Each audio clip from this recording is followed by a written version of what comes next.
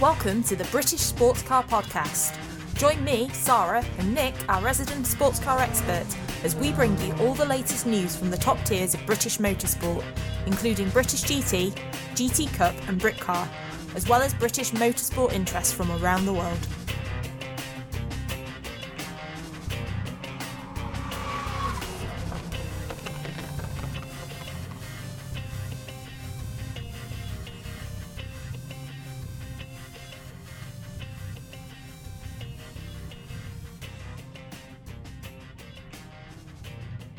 Hello and welcome to the British Sports Car Podcast, Season 2, Episode 5.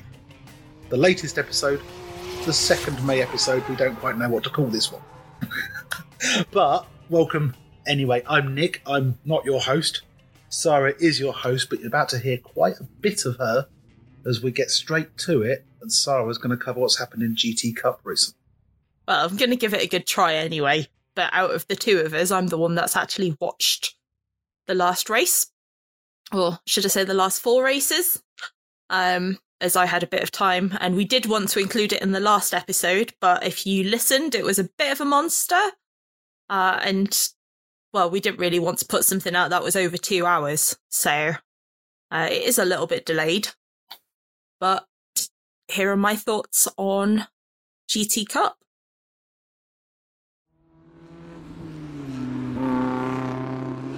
GT Cup News.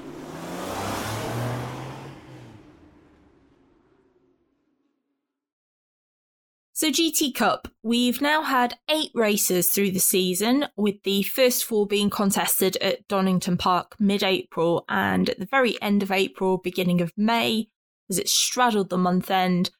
We had 4 races taking place at Brands Hatch, with GT Cup forming part of the support package for GT World Challenge Europe. We have 4 races per weekend, 2 sprint and 2 pit stop, 1 per day. So at Brands, we had 41 cars in total entered across 5 classes. Now you'll be pleased to know that I won't be going through each class individually in detail for every race. I am very much giving you the highlights package of the action. Donington Park back in April had seen different overall winners per race. Did wonder, are we going to see the same again? It wasn't to be, but we did have a mix of winners. So let's start with race 1, which was a 25-minute sprint race.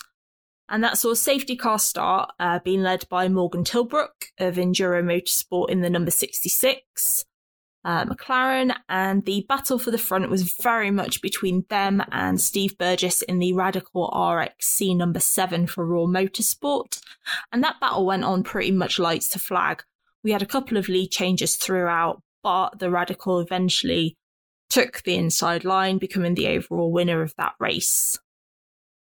So Steve Burgess in the Radical RXC number 7 took the overall win and GTO class. In GTC, it was Lucky Kera with the Ferrari 488 Challenge for Racelab.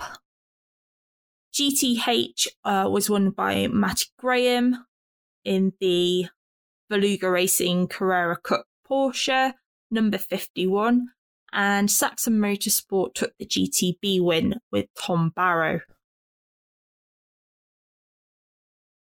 So next up was the pit stop race, which is a 50-minute endurance race with a mandatory pit stop. And that saw Simon Orange of the eponymous Orange Racing, powered by JMH, on pole with the number 7 Radical RXC, Enduro Motorsport number 66, and Ian Loggie's Ram Racing Mercedes, all vying for a look in at the front. That battle continued up towards the pit stop. Now, Ian Loggie is a solo driver in GT Cup, so he had an advantage going in there and came out in the lead. It didn't take too long for Michael O'Brien to take both the inside line and the lead for Orange Motorsport, having swapped over with Simon Orange. And this continued right to the end and gave us our first double overall win of the season. GTO went to Raw Motorsport in the Radical RXC again. GTC-wise, we had a win for Warren Gilbert and Jensen Lunn with the Top Cats Racing with Hex.com Lamborghini Huracan. and the Beluga Racing number 50 of James Wallace and Sam Mayer-Luckman in GTH class. And we had Jeff Steele Racing and Sam Allpass taking the spoils in GTB in their BMW. Moving on to Sunday. Again, starting off with the sprint race.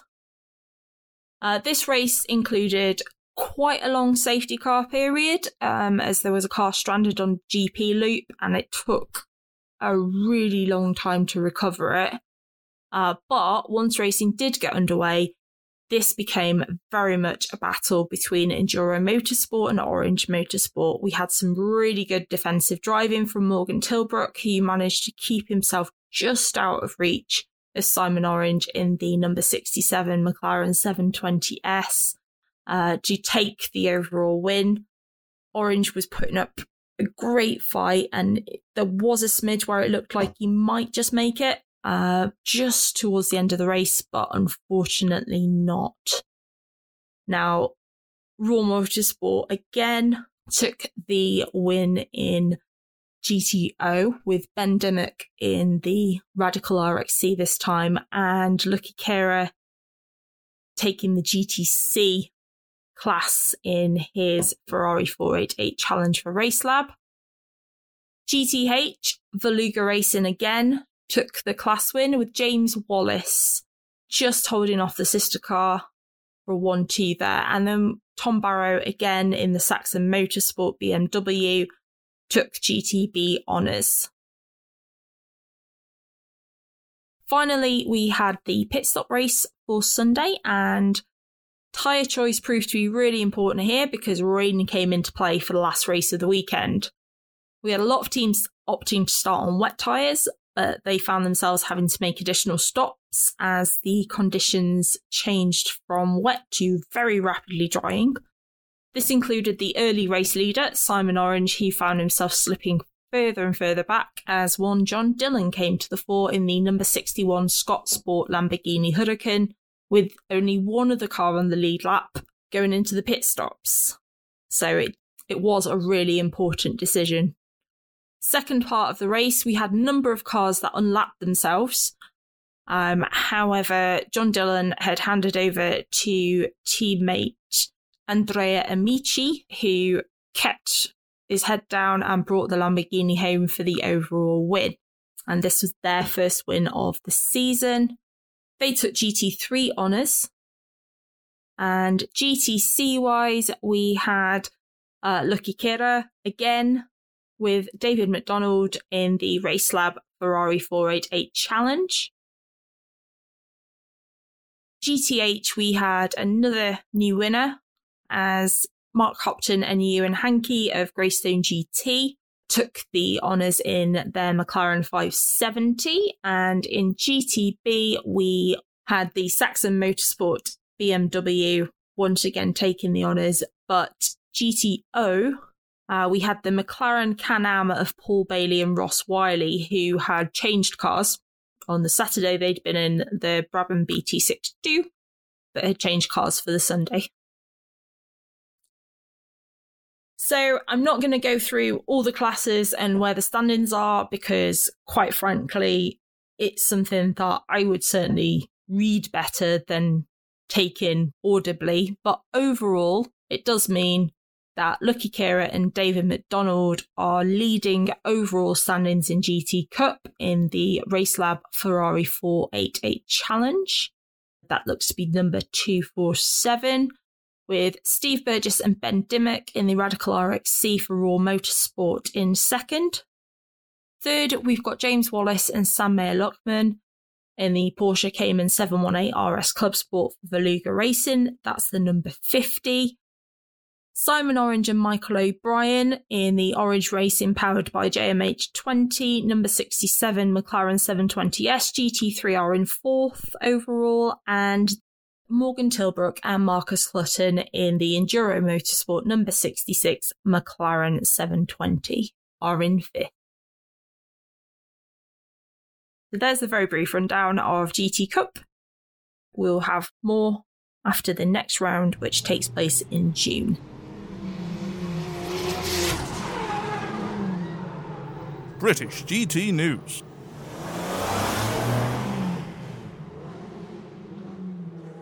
So, British GT, then, we're going to have to go a little bit forward before we go backwards, before we go back forwards again, and we'll explain this as we go along, no doubt. Basically, Nick's trying to be the next Doctor Who and trying to go all wibbly-wobbly, timey-wimey on us. I do like me a good TARDIS. And the reason I say that is we're going to, first of all, we're talking about news relating to the next round at Donington Park. And this is that we've got a driver change in a McLaren. Jamie Stanley has a pretty good excuse, I'll give him that one, for not attending. He is at his brother's wedding this coming weekend, which means that they've had to arrange another driver. And, short notice, they're not going to get anybody that drive a McLaren, are they? So No, they might as well give you the job. I'm available. I've got a racing suit. They've got to lend me a helmet. Please, please, please. But no, they haven't given you the job. Oh. No, they've gone to somebody that's got a bit more McLaren racing pedigree in British GT. And instead of hinting and hinting and hinting, shall we just say it's Rob Bell? Yeah, I would. So, yeah, Rob Bell in the Fox Motorsport McLaren standing in for Jamie Stanley. I can't see any badness about this, apart from the fact we've not got Jamie. Yeah, I mean, it's great to see Rob back, even if it is just for the one round. But obviously it's a car that he's familiar with, and Fox are doing pretty well so far. So it's definitely not going to hurt them. Yeah, and it's also going to give Nick Halstead the best possible chance of a strong result in... is it Leicestershire, or is it Derbyshire, or is it Nottinghamshire? It's another circuit that's built on borders. But in Donington Park. I was going to say, it depends where you are at the time, doesn't it? Not quite. I don't think the border actually goes through the circuit like it does at Silverstone. I don't know on that one. But I say at Silverstone, the two different pit buildings are in two different counties. Yeah, well, we talked about that last time. So. Yeah. But yeah, so welcome back. Shame it's a one-off. Good to have you back, Mr. Bell. It shows what you can do. Indeed. We do have another driver change for the upcoming race. This one is not necessarily a one-off, but the kind of headline news of this is that Jamie Caroline and Ram Racing have parted ways. The quite brief statement that was put out by Ram is that Caroline and Ram Racing have parted ways after a difference in opinion over how best to move forward with this year's programme. The team would like to wish Caroline the best of luck with his future racing activities. And Jamie Caroline's brief statement was even briefer and was basically goodbye and thanks for all the fish. It was very, very brief indeed, but very polite. So there's something that's gone on behind the scenes here, isn't there? Yeah, and we're not ones for speculating, at least on air. I'm sure Nick will bend my ear with theories. Oh, yeah. I'm a proper conspiracy theorist off air. What I will say, it is very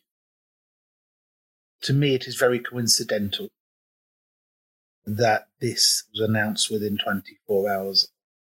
Piece of news.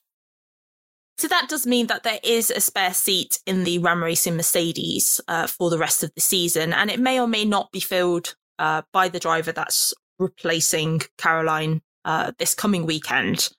Now, that driver isn't necessarily familiar in British GT, but as Nick will talk about his knowledge of him, that driver is Ulisses de Pole.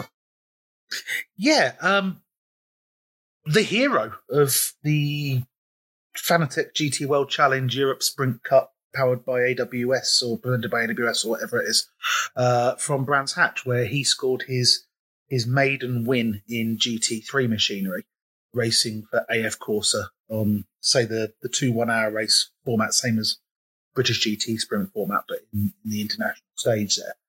Previously, we've had him on the British GT package. 2020, he was 7th, I believe, in BRDC British Formula 3. And last year, he finished 3rd in what was the BRDC British Formula 3 Championship, but became GB3 halfway through the season. So he's no stranger to the paddock.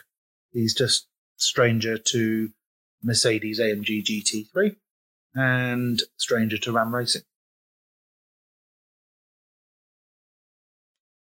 So as Nick said, we've done a little bit of time skipping in our news. And that's because the results for Oulton Park and Silverstone have now been finalised and made official, as the appeal by Ram Racing to the National Court relating to the second race at Oulton Park has now been heard and decided upon. And their appeal was upheld. That has meant that there's been amendments to it. Nick was expressing his frustration that the amendments were made and there was no record of what was there before. Yeah, they should leave the provisional results in when they issue the final. They should leave them, even if it's an appendices that they add to the end of the PDF book, where every page of timing and scoring from the weekend is kept. They should save so that we can go back and reference what. So we can go back and reference what the result was before the judicials changed it. Yeah, I mean, it is a little bit complicated, so I would direct you to go and read the article on BritishGT.com under the news, which explains what changes have gone into effect and who's been affected by it. But the National Court's judgment was that pit stop time penalties should not have been applied post-race. We will come on in a second to talk about what's happened as a result of that. But what are your thoughts on this first off, Nick? I will be honest, I'm finding it very difficult to remain calm about this, because I'm actually quite angry at what's transpired. I mean, first of all, as I was saying very briefly in the last episode, this championship has a rule for what happens when a red flag comes out during a mandatory pit window. That is, A, quite rare in motorsport, and B, very far-sighted of them. That rule contains the line that further instructions will be given by the race director, which basically means that Peter Daly can decide that cars will start in different orders, or Peter Daly could decide that cars will start from the pit lane. Or he could decide that every car will start with the driver wearing their underwear on their head. It's completely in his gift what that means. So, whilst yes, under the rules, there is nothing in these rules that says that success seconds can be applied post-race. That line says that the race director can do what the hell he wants. And it's the only fair way to do it. Now, having had a bit of a look around at reactions, there are some mixed reactions. Some people are pleased with it. Some people are quite vocal against it. For me, I can kind of see both sides. The thing that I don't suppose it baffles me a little bit, but what I have noticed, and Nick pointed out to me a couple of days ago, is that potential loophole has immediately been closed. Yes, it was in the bulletin boards for Silverstone. Before we got to Silverstone, they had amended one of the rules. I've got it here. Rule 1.6.7, which says success time will be allocated to drivers finishing in the top 3 places. But then goes on to state an exception that should the pit stop not take place for any relevant round for any reason, except the competitor ignoring the pit stop obligation, then in the interest of sporting fairness, success time will be still be allocated, but added to the race duration post-race and in the results of the race in which the pit stop should have taken place. So that's basically unless the car ignores the pit window, at which point they'll be subject to other penalties anyway. In fact, probably disqualified from the race for not complying with the key regulations. But if for any reason the race director says, look, let's not do pit stops this time, it's going to be too much bloody hassle. Let's just sort everything out as we did this time, sort everything out under red flag, and then go racing again. The regulations now say that points will be, the success seconds will be added to the race time. And that was completely in response to this appeal by Ram Racing. Yeah. Now, as I said, the results of Oulton Park were obviously affected quite significantly, and amendments were made. There wasn't as much of a knock-on effect at Silverstone because, obviously, with everything in contention, there were no success seconds added to any of the mandatory pit stops through the race. They were added retrospectively following the decision and bulletin.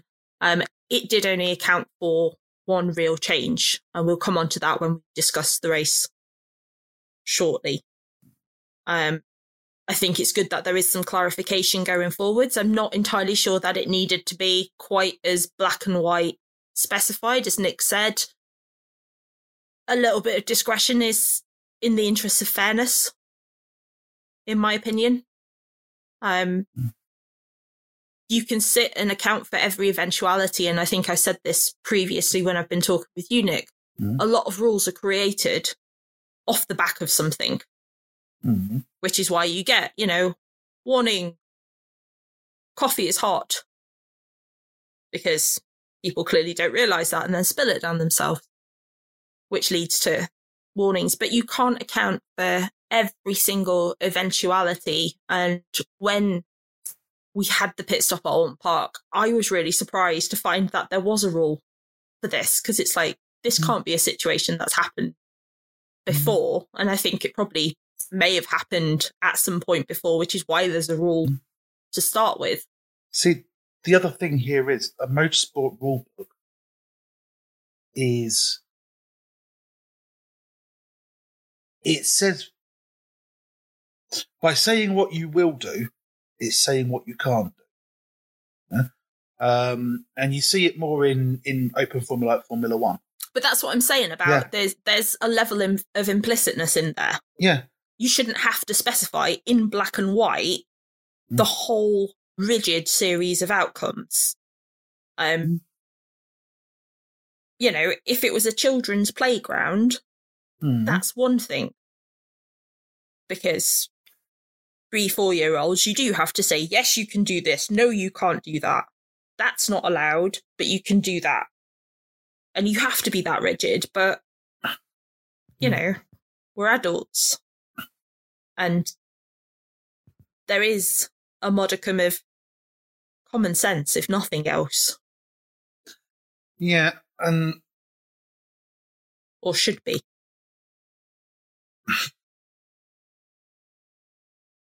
Yeah, I get exactly what you're saying. And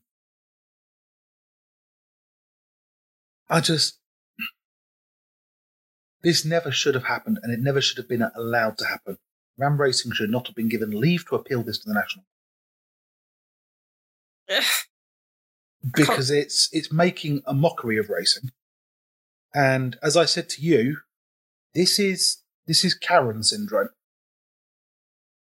This is Karen syndrome. This is, and to take your school playground analogy, this is a race happened on sports day. Mummy wasn't happy with the result, so she's appealed to the headmaster to get the result overturned. And I'm sorry, a worthy winner won, but now he didn't. Well, now they didn't. Okay. And every other competitor, everybody else in the paddock was perfectly happy with this. There will forever be an asterisk on this championship if Ram Racing win it this year. and that would be one in the court, and it wasn't one on the track. And that is a crying shame for the championship. So, I guess we'd really like to know what your thoughts are on this whole situation. So, let us know on Facebook, Twitter, Instagram, Pigeon, email. We have access to all of them. So, and if you actually manage to send me a pigeon, I'll be really impressed.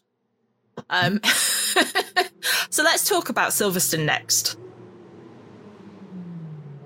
For all the latest news from sports car and endurance racing around the world, visit thecheckeredflag.co.uk/sportscars.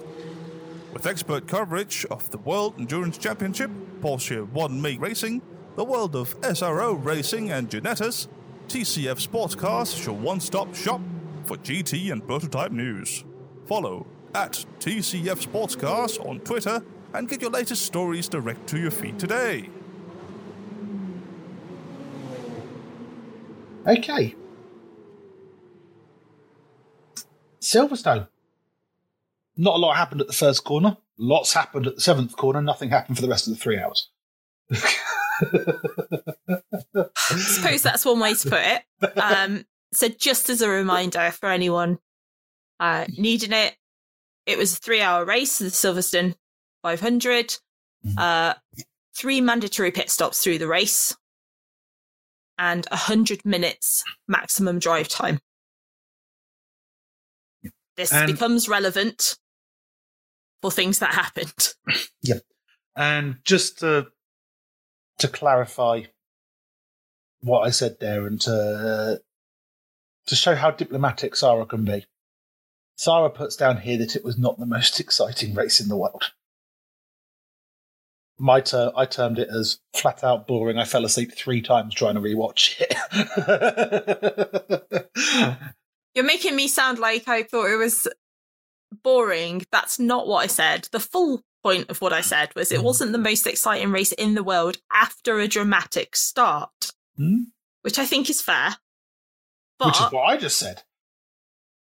What we did have was a lot of penalties and a lot of infringements through the race. I know, my fingers are still recovering. So, I generally live tweet everything myself. Nick will occasionally jump in if he has an interesting bit of knowledge from the British GT encyclopedia he keeps in his brain somewhere. And you can tell when this happens by the fact that spelling goes out the window and so do hashtags. Nick had to jump on to help me deal with the sheer amount of things that were happening. So it's probably not fair to say that nothing happened. There was a lot happening because I was still busy through that. But we had so many track limits warnings, so many penalties for track limits and collisions and other things, that it did take 2 of us, which is the first time that's really happened. So I will grant you that. What I will say is, yes, there were diamonds in this, but you really had to mind. There was little sparkly bits seeded throughout the race, but only small sparkly bits, and not very often. Because I'm not lying when I said I fell asleep 3 times trying to rewatch this race. I wonder how much of that, though, is related to the fact that the start was as messy as it was. Yeah, let's talk about it. She says as she's trying to move the conversation along. The start itself was the cleanest I've ever seen a British GT start. Unfortunately, when they got round to the other start finish straight, just after pit in for the wing at Vale and Club,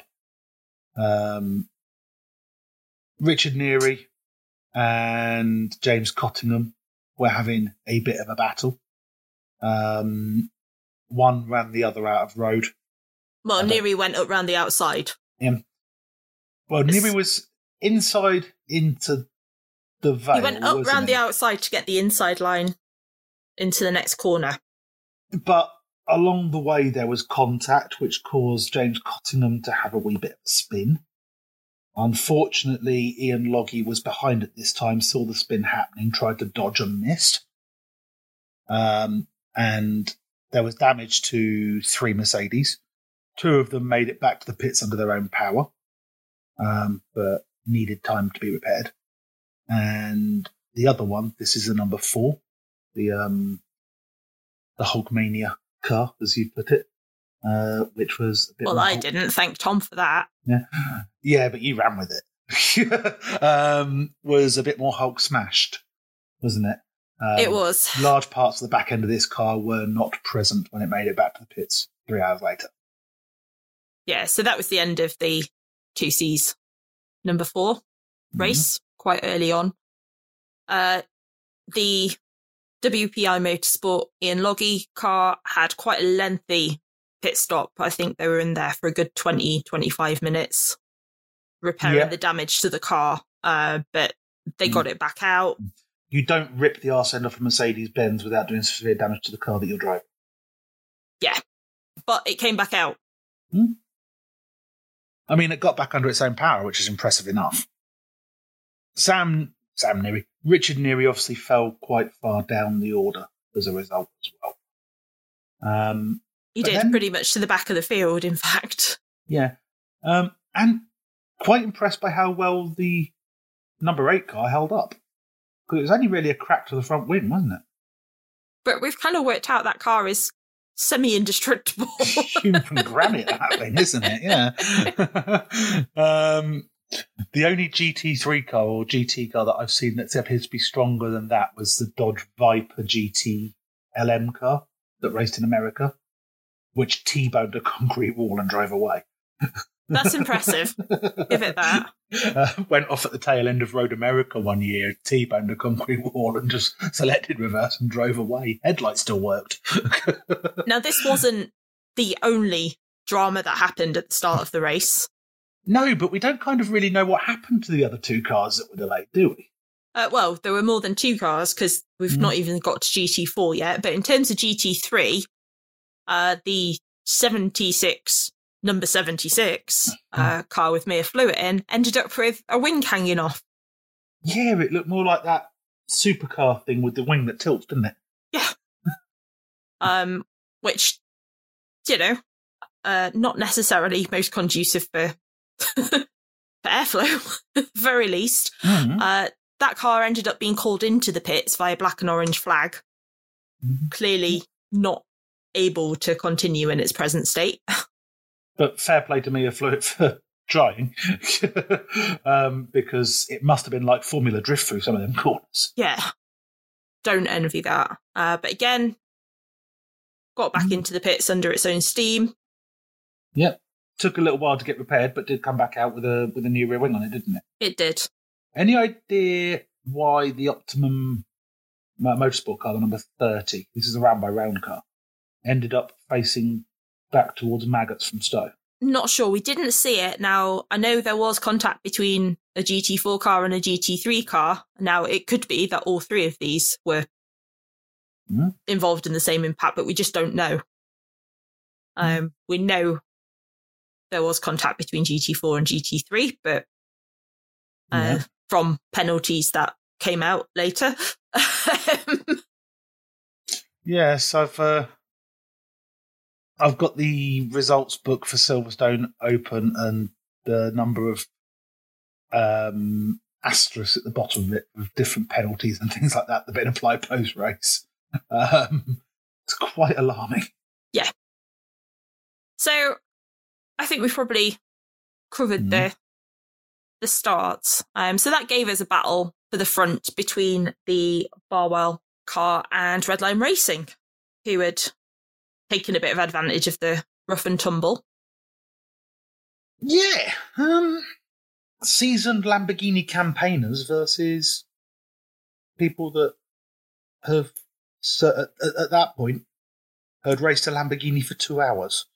And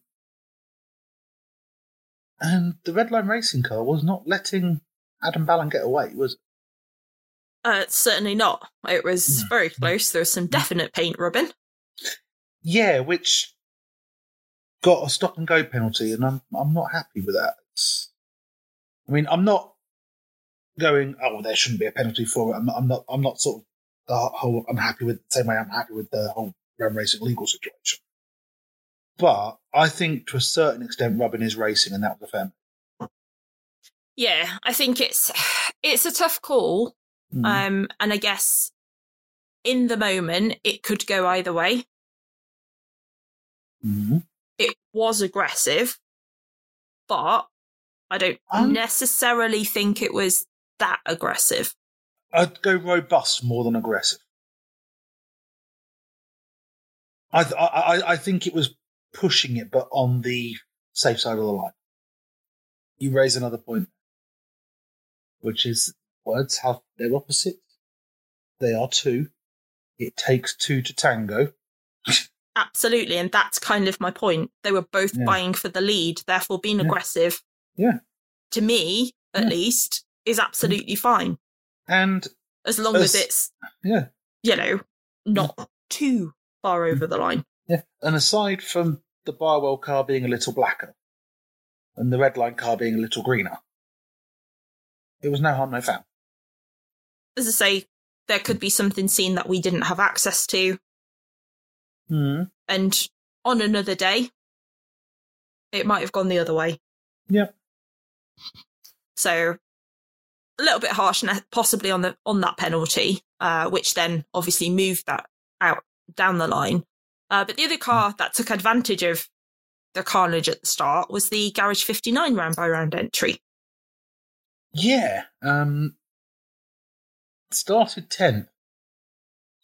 Finished the first lap in third, or was it a little bit longer than that? I think it was probably a little bit longer, but it didn't take long for it to be in third and heading towards second.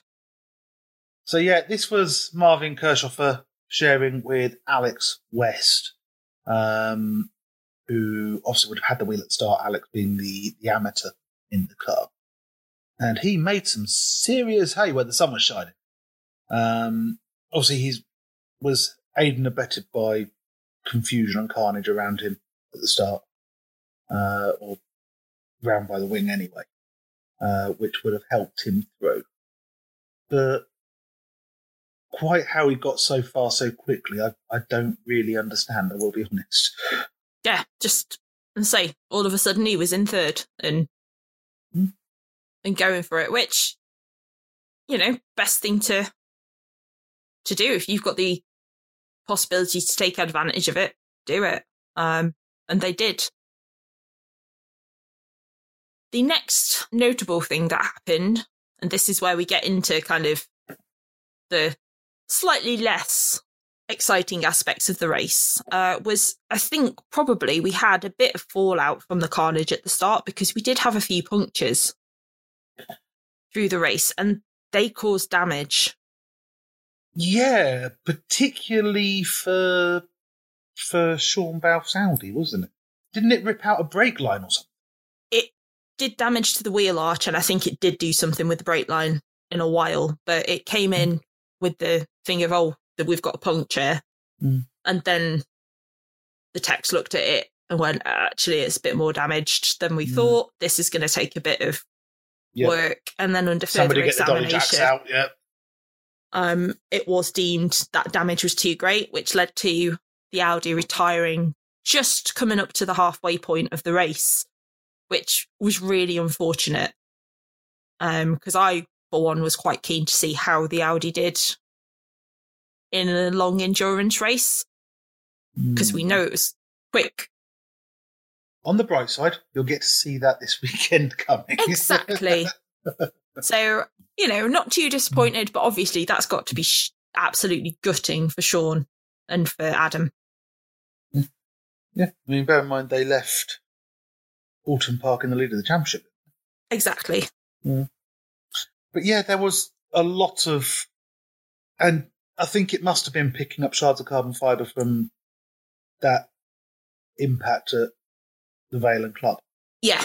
I mean, yes, it's new tyres, but, we don't know. But just in terms of how these happened, to me, that says there's something on the track. I mean, the other thing is potentially the curbs at Silverstone, but they tend to be fairly easy on tyres because Formula One ride the curbs there. Yeah, that's possibly... But you use a lot more curb at Silverstone than you do at any other circuit. That's also a possibility, and I think it'd be interesting to do it. What would be interesting to do at some point is possibly have a look, because obviously, as we've said, we had a lot of track limits warnings. Yep. It might be interesting to have a look and see if the cars affected by punctures were particularly receiving of those. I don't think the Balfour car was. I don't seem to remember it coming up, so it, to me, seems more debris. Yeah. I mean, the Balfour car was slowed quite early, wasn't it? The track limits things, I mean, first of all, there were lots and lots of first and second warnings for track limits. It's worth noting that they give the warning, and I believe, I'll go looking for the rule eventually that proves it, but it's a case of each car gets a certain number of warnings per hour, which is why I spent a lot of time typing third warning, second warning, third warning, etc., for a car that never actually got a penalty as a result of exceeding track limits. But that's because they got to the end of the hour and it reset. But yes, I spent literally 2.5 hours. I went out and did some sound recording onto the balcony. I went out for a bit of nicotine top up, and that. Other than that, I was sat at my laptop typing hashtag track limits watch, hashtag headmaster's office report, etc., throughout the race. And it just went on and on and on. It didn't stop. So, towards the end of the race, we had a battle for the lead. Now, it's worth probably saying that Barwell stayed out the front pretty much the whole race.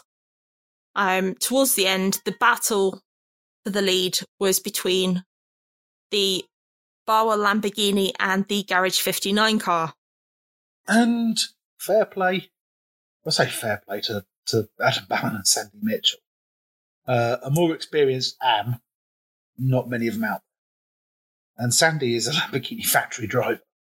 Just because we found him, we trained him, doesn't mean he's not world class. I'm almost doing there what I berated Adders for last time, aren't I? In that I was up against Marvin Kirchhofer.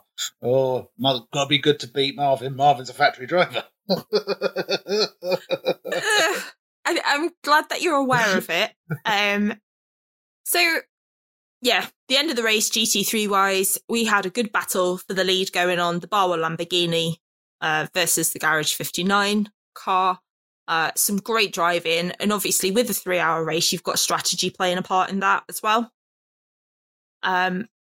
Barwell stuck to the guns and they won out, which gives us our 1-2. Optimum recovered quite well from their initial spin. They ended up third. Yeah, but with 2 hours, 59 minutes and 20 seconds to recover, it's a lot easier to do. Yeah, but they kind of made their way back up pretty steadily but quietly. I certainly didn't necessarily realise that got into P3 as much as I did. Now, part of that, I think, though, is because I'd given up trying to keep an eye on fastest laps and things because you were dealing with all of that. And normally that gives me an indication as to at least who's moving up through the ranks. Yeah, and I mean, Optimum set their fastest lap 5 laps away from the end. Yeah, which would make sense because they'll be running low on fuel.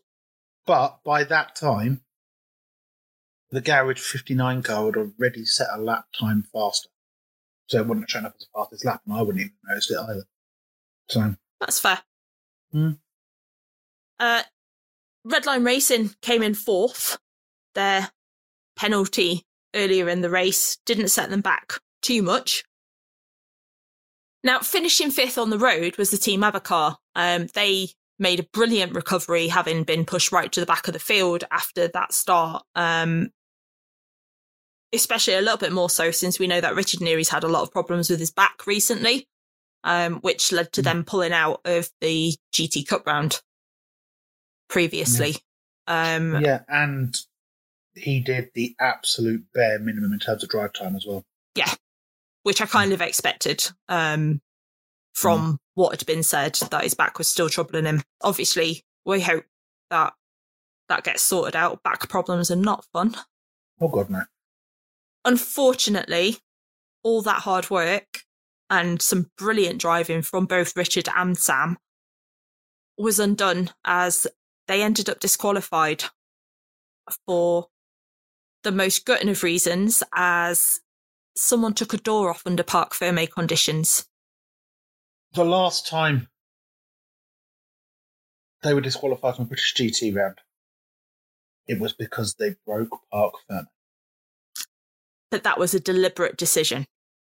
And that at least had the benefits of being a week later. Yeah. When British GT had been dragging their heels on getting the technicals done. Yeah, so we covered and they had to make that choice. This time, they know the penalty. Everybody in the team knows the penalty of messing about with that car before the scrutineering guys have taken a look at it. And if taking a door off doesn't count as messing about with a car, what does? Yeah. The mind boggles. So it's absolutely gutting, given how good a race they had in the end, given that early off and making their way back up right from the back of the field. But they weren't the only victims of bad luck. And this is what you're alluding to. I don't think you knew about this, did you? I didn't know. I think I heard it in the back of my head, but I'm busy writing that another car had been caught transgressing track limits at a corner for the 700th time or something. Yeah.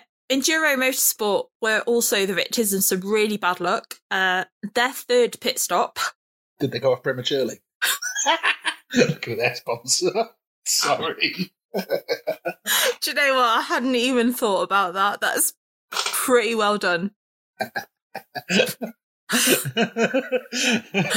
I can tell from the look on your face that you're proud of that one.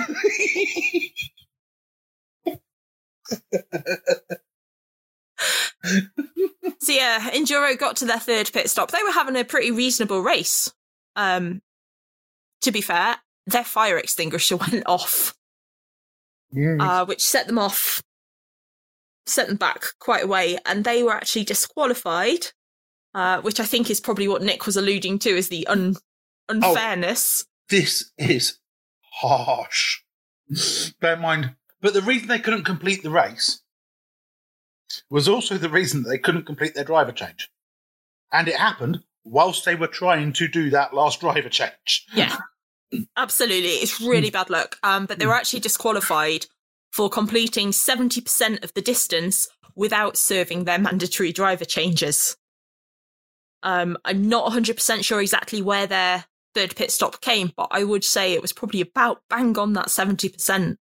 As I say, because they're disqualified, it doesn't say how many laps they did. Yeah. So, shall we talk about GT4? Yes. So, we had a little bit of a similar start to GT3. Nice, clean start.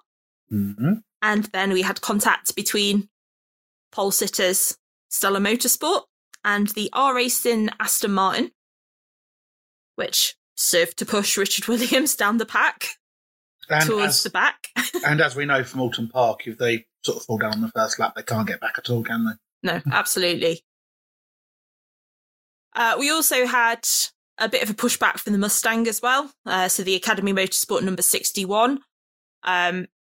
Again, not entirely sure which GT3 car contact was made with, but this was where we had that contact, whether it was the 76, whether it was the on there, but they ended up a bit further back down the pack from where they started as well, which meant that Will Burns came out on top.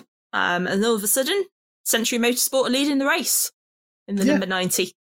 The question here I've got is, what happened to the Voluga Porsche? Because the number 51 car was ahead of the Century car on the grid. They had a good race overall, but early on they were leapfrogged by Will Burns. who then obviously everybody else got themselves out of his way. I don't have an answer for you. I mean, my notes on that, we had a long opening stint for Ross Wiley. And he got the car into the lead towards the middle of the race and then led for a decent portion. So I think he was probably up there and amongst it, for sure. We also had the Supra. Toyota Gazoo Racing. They were showing pretty good pace at the start as well. Jordan Collard had that car going, and again we had a puncture. Was that the one that did a line in the rear wheel arch as a result? The problem I've got here is I'm remembering that a red and white car had a puncture and damaged some of the brake lines or something in the wheel arch. The problem is the two ones we've got notes of here that had punctures are both red and white, so I don't know which car it was. But, as we've covered in GT3, punctures were basically a fact of life for the first sort of 5 hour, 45 minutes, weren't they? Yeah, and it just seems unfortunate that, it's cars that we're wanting to see what they can do. We've said before that the Supra's had a couple of seasons now to really get embedded, and it was showing really good promise last round. Again, a little bit unlucky in how it came out, but it was showing good pace. It was up there, and just really bad luck for Toyota Gazoo Racing. It's unfortunate that it's these guys again that are being set back. You were saying to me that it's the guys that you want to see do well that keep getting knocked back. It's not so much the guys that we want to see do well, because, as I've said before, complete fencer, I want everyone to do well. Ultimately, someone's got to win, but, I want to see every team doing as well as they can. But having followed the Supra since it's come into the championship, it's had some really bad luck, and, I really want to see it have some good luck. And it just doesn't seem to be getting it. And we can't even blame it on team now either, can we? Because yes, Father Supra's always been run by Speedworks. I'm sat here thinking that over the years, it's been almost like a Toyota curse. Because the GT86 that raced before, that never had the results that it deserved. It's almost like Toyota are cursing this championship. Conspiracy theories starting. As we said. But yeah, it was just, again, debris. Who knows? Yeah. But it was bad enough that was the end of the race for the number 48. Yeah, which, started a fair ways back in the pack as well. It started in 9th place, which meant they had driven through all the debris from the GT3 kerfuffle and all the debris from the GT4 kerfuffle. So if anybody was going to get a puncture, it's sort of, the number 48 backwards on the grid are the ones that are in the firing line for picking up trash and Detroiters. Yeah. So as we said, we'd got the Century Motorsport leading the race. But Will Burns wasn't getting it all his own way. It took a while. There's a bit of a long-range grappling, and that's what I do like about these longer races. The standard 2-hour endurance format's pretty good. But that's nice and easy problem, isn't it? You take 2 hours, you divide it by 2, and you give an hour to each driver. Whereas with this, you need to do 2 pit stops to get through to the end, but you have to do 3 by regulation. So you've got to chop this up differently. You can't just run for an hour, change drivers, run for an hour, change drivers, run home. So it took a while for us to see that working its way up the order, a little bit sneaky, was the Newbridge car. Yeah, but this was always going to happen as well, because aside from the fact you've got super experienced pro Darren Turner in the car, and Matt Topham, who's really showing his cojones as an AM. Yes, but he's only in his second season. I know, but that's what I'm saying. Yeah. He's showing he's got some mad skills, as you would put it. Yeah, I know that is a complete flip based on what I was saying last time, or saying when we previewed, in that, elder statesman of the championship because he's in his second season. But unlike for all these silvers, where their second season in GT4 is their 8th season of racing, Matt Topham is in like his 3rd season of racing and his 2nd season in anything GT. So, but this is kind of what I'm getting at, because we've got all these silver pairings who, of course, have time disadvantage because they're a silver pairing. So to some extent, the Newbridge car was always going to have advantage of that, as would all the other Pro-Am cars.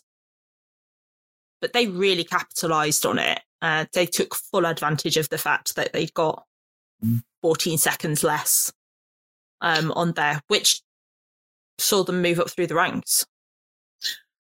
Yeah, they did sort of leap forward.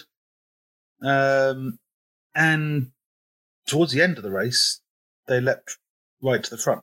Yeah. Because it wasn't number 27, which was the first GT4 car to take the checkered flag. But yeah, it's just say it's endurance racing. It's over the next couple of weeks, we've got 24 hours of Nürburgring and 24 hours of Le Mans. And it's a great time because you get to watch things happen in the first hour of a race that aren't going to resolve themselves until the same time tomorrow. It's brilliant. Yes, but you're digressing from the topic, which is British GT, so take your endurance fanboy hat off. Let's get back to the race. You were talking and saying what happened to Veluga. Well, they had a great opening stint. As I said, Ross Wiley got the car into the lead through the middle portion of the race. Yeah. I think they timed their strategy quite well. Yeah, I mean, my question of what happened to Veluga was the straight away. If you looked at it on paper from where everybody qualified, Beluga should have been in the lead at the end of lap 1 rather than 90. Over the course of the race, as we established in Alton Park, this new Porsche is a bit of a weapon. And it continued to show that, but I think the Sentry boys have got themselves a little bit more to grips with the tyres, new tyres and whatever, because they were much stronger in Northamptonshire than they were in Cheshire. Which is potentially worrying for everybody else in the championship because I think everybody else was like, oh, thank God Nathan's guys haven't got it right for once.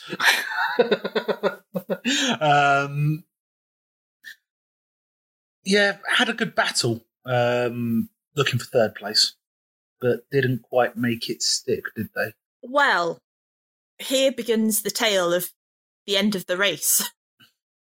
Let me point out that on the road, they didn't quite make it stick. Yeah. So, as we've already alluded to, we had plenty of track limits, plenty of penalties. But on the road, it was pretty solid, straightforward racing. Cars went ahead of each other, cars went behind each other. Newbridge took 1st place, ahead of the Century number 90. On the road, we then had Stella taking 3rd, leaving Veluga in 4th. However, but yes, somewhere along the lines, the number 90 had a bit of a collision with someone, not entirely sure who, which saw them get a 40-second post-race penalty, dropping them to 5th. So that position that Veluga had been battling for so hard through the race of 3rd, they got their overall podium. Yeah. Then a man in a wig lowered a hammer. Well, this pushed Academy into 4th, who were after the early spin and pushed down the pack. Both Matt Cowley and Marco Signoretti made a really good recovery. And again, it was one of these kind of quiet, progressive assaults, which saw them making their way back up. And they had some really good pit stop strategy as well. GT4 was a little bit more spread out in terms of their pit stops. We had quite a few clumps of GT3 cars coming in together on there. And then we had the 2 Century cars with the 90 having been demoted down into 5th, and the number 9 car taking 6th place. It doesn't end there. Only just missing out as well. It was only by 3 seconds. Yeah. It was not much. And of course, it doesn't end there. So we have those results. Then we have the National Court hearing results. So Stella had an additional 20 seconds added to their time. The number 90 car had 10 seconds added, and the number 27 had 15 seconds added for their finishing positions in round 2 of the championship. Yeah, but the only place that changed as a result of that was the Stella car, which saw that drop down into 3rd place. Yeah. So the Veluga Racing Porsche moved up to 2nd. Yep. Which is kind of where I expected to be at the end of lap 1, really. So they got there. It just took them 3 hours. All turned out all right. Well, it just took them 3 or 4 days, didn't it? They got most of the way there in 3 hours and had to hang around for a bit. So it does mean that going into this weekend, obviously the results on the road don't reflect the results on paper. So there's no change to the success penalties for Donington for GT3 because those results were not affected. So Barwell 1st, Redline 2nd, and Assetto take 10 seconds. Veluga and Stella swapped their penalties. So 15 and 10 seconds respectively. Yeah. Right. So, are you confused yet? I was confused when I woke up this morning. This has just finished me off. Quite how we've managed to take so long talking about this, I don't know. Because, as I say, I look back at it, and I look back at it with the benefit of the notes. And I still don't see how all of this happened in what I watched. Because I remember covering it as live, covering it live. And all I could do was watch the timing screen and type out, right, this penalty, this warning, this, that, and the other. And it was a constant stream of typing. Then I sat down 3 times to watch it back and woke up after the race twice. It took me 3 attempts to watch this race. And it's not often I fall asleep in the middle of a British GT race. Other GT racing series, yeah, but not British GT. But a lot did happen. It was just bubbling under the surface and stuff that you really need a timing screen to follow, isn't it?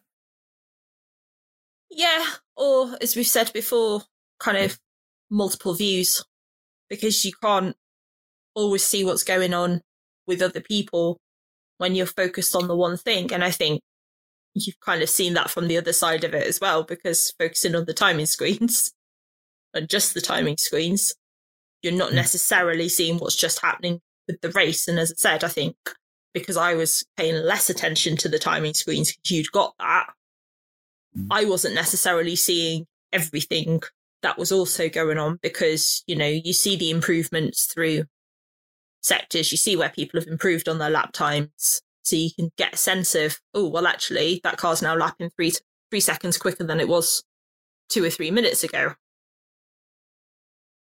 Or 2 or 3 laps ago. Is it that it's got through a bunch of traffic, or is it running low on fuel? And you can kind of get a sense of, right, they're going to likely be coming in for their pit stop soon because they're getting quicker and quicker. Yeah. And you kind of lose that. Not an easy job, but... Yeah, and we get another chance to practice it this weekend coming, don't we? Which we'll get to after we take a look at the national news. And now, international news.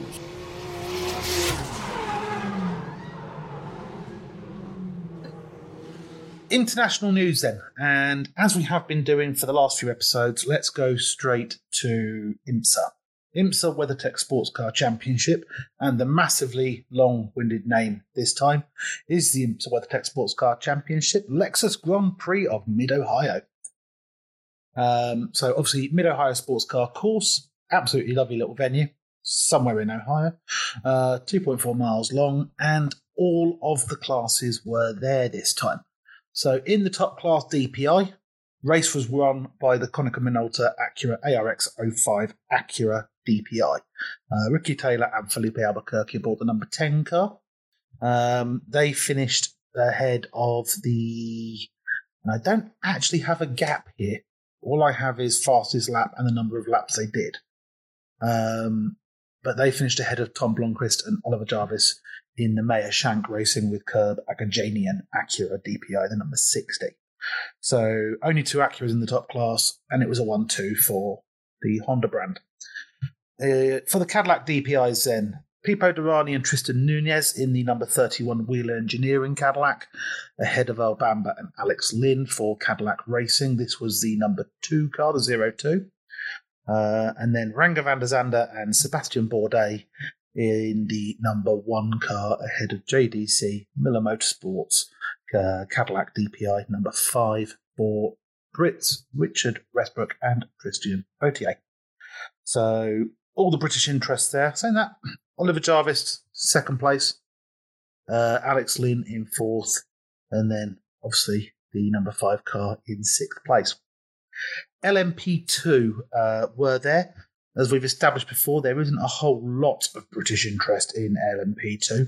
The class was won by Juan Pablo Montoya and Henrik Hedman for Dragon Speed USA in an Orica LMP2 07. They were 3 laps off the overall, off there. Shall I put my teeth back in? They were 3 laps off the overall lead at the end of the race, ahead of Jonathan Bomarito and Stephen Thomas in the PR1 Matheson Motorsports car. And I was just checking there, and no British interest in that car. 3rd in class was Anders Fjorbach and Dennis Anderson. Again, Orica LMP2 07. All of the cars in P2 are Oricas. Okay. Will Stevens, British driver, sharing with John Ferrano in the number 8 Orica, finished 4th in class, 10th overall, ahead of Ryan DL and Dwight Merriman for Era Motorsports in the number 18. Ryan DL is a Scotsman, so British interest there. Elsewhere in the P2 class, not a lot to shout about if you're only following the Union flag. LMP3 was won by Colin Braun and John Bennett for Core Autosports, their Ligier JS P320. And again, another class where there is only 1 car present, so all the LMP3s are Ligier. Garrett Grist and Ari Ballach for Junior 3 Racing. I've not seen that team name before. Finished 2nd. And Gabby Chavez and Jarrett Andretti in the Andretti run, number 36 car, finished 3rd. British interest in this car, in this class. 1 quick check here. Nope, no British interest in the LMP3 class at all. So we're not going to go any further there. Got GTD, and I said we've got all classes present. Obviously we haven't, because we've got no GTD Pro. Now my guess there is that GTD Pro doesn't come here because Corvette needs to go to Le Mans. They usually skip out a GTD, well, what was a GTLM round around Le Mans, so that everybody's got time to do what they need to do. Winner in GTD is Turner Motorsport, BMW M4 GT3 of Robbie Foley and Bill Auberlen. Gives Bill Auberlen a win in every BMW GT car since the M3, I think. In saying that, he won in the BMW LMP car back in the early noughties and that sort of thing as well. Bill Auberlen's been driving BMWs in America for a lot of years. 2nd place is Brian Sellers and Madison Snow for Paul Miller Racing, so a BMW M4 GT3 1-2. And then Aaron Tellitz and Frankie Montecalvo in the Vassar Sullivan run Lexus RCF GT3, the number 12 car, rounded out the GTD podium. Looking down the list here, Stephen McLear for Gilbert Kirchhoff Motorsports, and there's a Mercedes AMG GT3, sharing with Mike Skeen, the number 32 car, finished 24th overall and 6th in class. ahead of Jack Hawksworth and Richard Highstand. Jack Hawksworth, of course, British, in the second Vasser Sullivan run Lexus, the number 17. And then Maxime Martin and Raymond De Angelis, Heart of Racing, Aston Martin Vantage GT3. Finished in, that would put them in 8th place, wouldn't it? Looking further down the line here, 11th place in the class, the number 70 car, Jordan Pepper and Brendan Uribe, Inception Racing's McLaren 720S GT3. Looks to be last of the cars running at the finish. Although, I think every car might actually have been running at the finish. Yeah, every car was running at the finish. It's just there was 2 LMP3 cars that were a bit down the order. So that is pretty much every car that finished. 31 cars entered into the race at Mid-Ohio. And when we get a break in the championship, because we will do, this one's going to go on until October. And when we get a break in the championship, we'll give you a championship update and see where the Brits are sitting in the championship rather than the results of individual races. The second race we're going to look at internationally here is the Liqui Moly Bathurst 12 Hours. The 2022 round, first time it's run since COVID reared its ugly head and shut everything down. And a welcome return to the mountain, basically. Quite an interesting event, this one, because the Bathurst 12-hour has been, they've been doing 12-hour racing on the mountain in Bathurst for a number of years, and eventually the health and safety people are going to realise that we do it and shut it down, because it is a bonkers place to go racing at 5 o'clock in the morning. And that's one of the other great things about this, is that most races will start in the middle of the day. Or if it's a 12-hour race, it might start at 9 o'clock in the morning. The Australians do things a little bit different. And the race started at 05:15. So it started at 5:15 in the morning, and we had over an hour of darkness at the start of the race. And it was really interesting and really exciting. There's a number of reasons why we would cover this. But one of the main reasons is this, not just a standalone race on its own, it is the first round of a championship.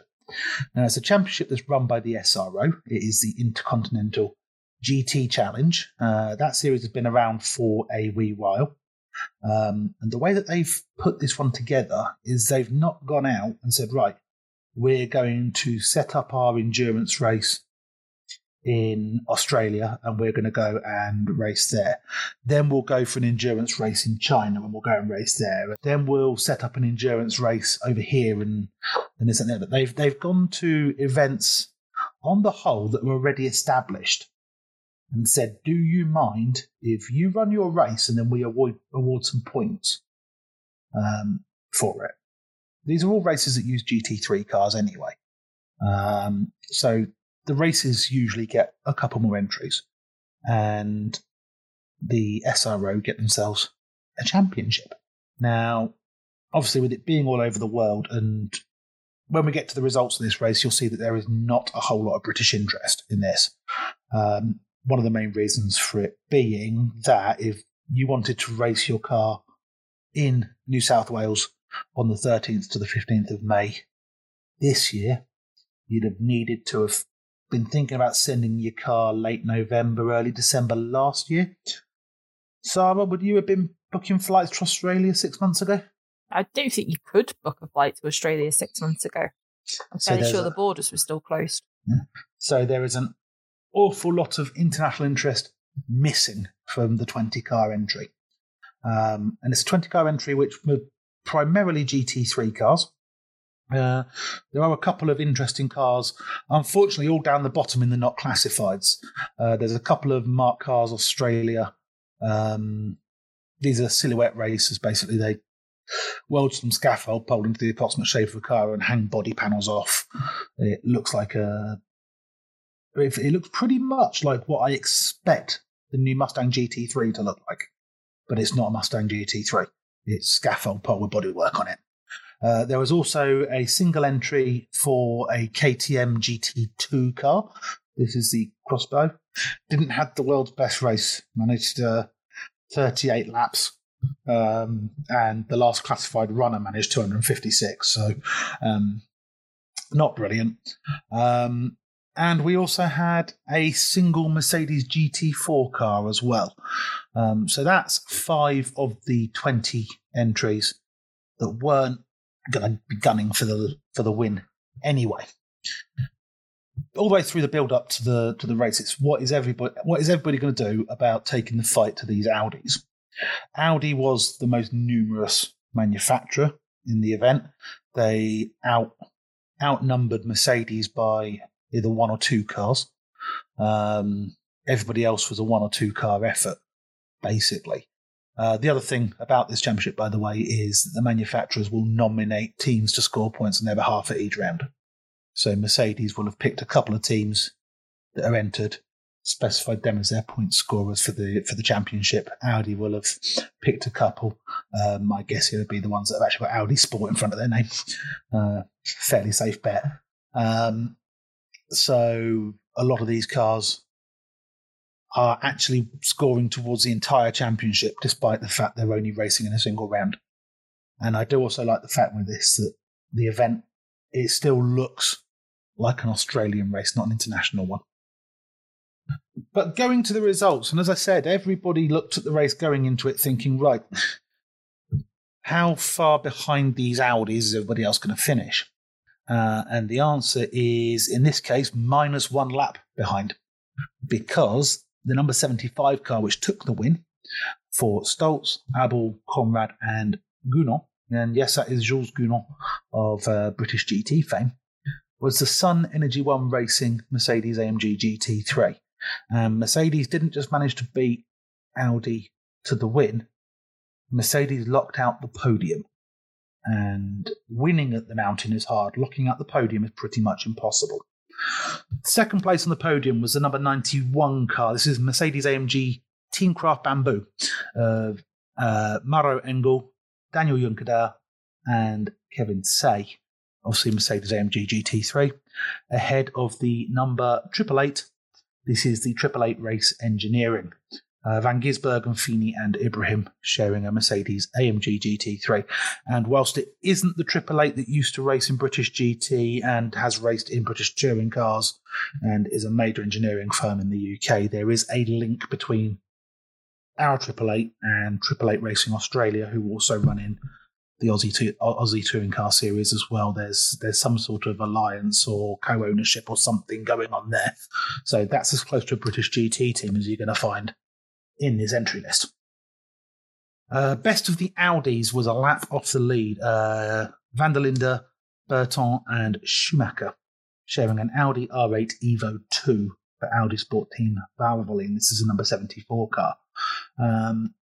You look down the entry list from here and, like I say, not a whole load of British interest involved here. But you pick out some names. If you've followed Australian motorsport at all, Tony D'Alberto, big touring car driver over in Australia. Holdsworth, that name shouts at you from touring cars. Nick Percat, David Russell. Working our way down, we've got Walters, Reynolds, and then even further down here, we've got Chaz Mostert shows up in one of the unfortunately unclassified cars as well. There's one other car here that I want to mention, and that is the car that finished in 10th place overall. Now, I wouldn't usually pick out a car finishing in 10th place with no British interest in a race like this, but this one deserves some serious mentioning. This is Taylor, Davison, Lowndes, and Emery. And Davison, Lowndes, these are big names in Australian motorsport. In the 222 car, this is a Prostate Cancer Foundation entry of a Porsche 991.2 GT3 Cup car. So this is the Porsche Carrera Cup car of previous generation. So it's not running in the GT3 class. What it was doing is A, beating a number of cars that were, but B, raising money for prostate cancer charities in Australia. And over the course of the race, they managed to raise 60,000 Australian dollars for prostate cancer research in Australia. And I think that is well worth a round of applause. So that's pretty much all we've got for you for this episode. Obviously, this weekend, we've got the Donington Park race, which is another 3-hour endurance race. It's the closest thing to us as a local circuit, being just under an hour for us to get to. So we have certainty going into the race in terms of who's got what seconds. We know where people are stood in the championships. And next episode, we will give a breakdown of where we're at afterwards, because we're heading towards the midpoint of the season. Next GT Cup race is Snetterton, the 11th, 12th of June, which I will do my best to watch. I will not be in the country, but joys of online means that I should still be able to keep an eye. I just need to remember there's a time difference.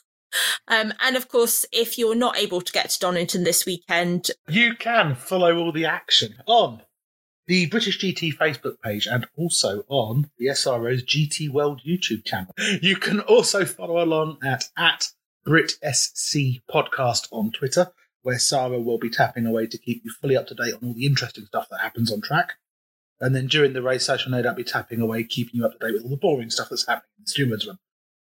And then, of course, during the sessions which are not televised, which are the practice sessions and the warm-up, you can always follow in sound only. If you look at the tsl-timing.com, you can listen to the circuit commentary there as well. Just try and maintain your blood pressure. So that's it from us for this episode. Hope to see some of you at the weekend. If not, do let us know if you are following along. And hopefully we'll say hello and talk to you there. Indeed. Thank you for listening.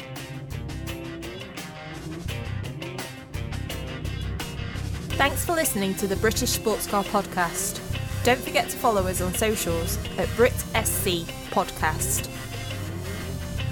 This podcast is a Storm Vixen created production in conjunction with RPS Driven Media.